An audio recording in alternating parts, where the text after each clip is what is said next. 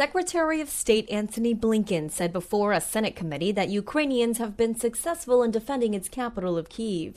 He said Congress needs to approve more money for the budget in order to ensure Ukraine continues to receive aid without interruption. I felt some pride in what the United States has done to support the Ukrainian government and its people, and an even firmer conviction that we must not let up. It comes a day after Blinken met with Ukraine's president in Kyiv, where he announced another $322 million aid package. Nguyen, ABC News.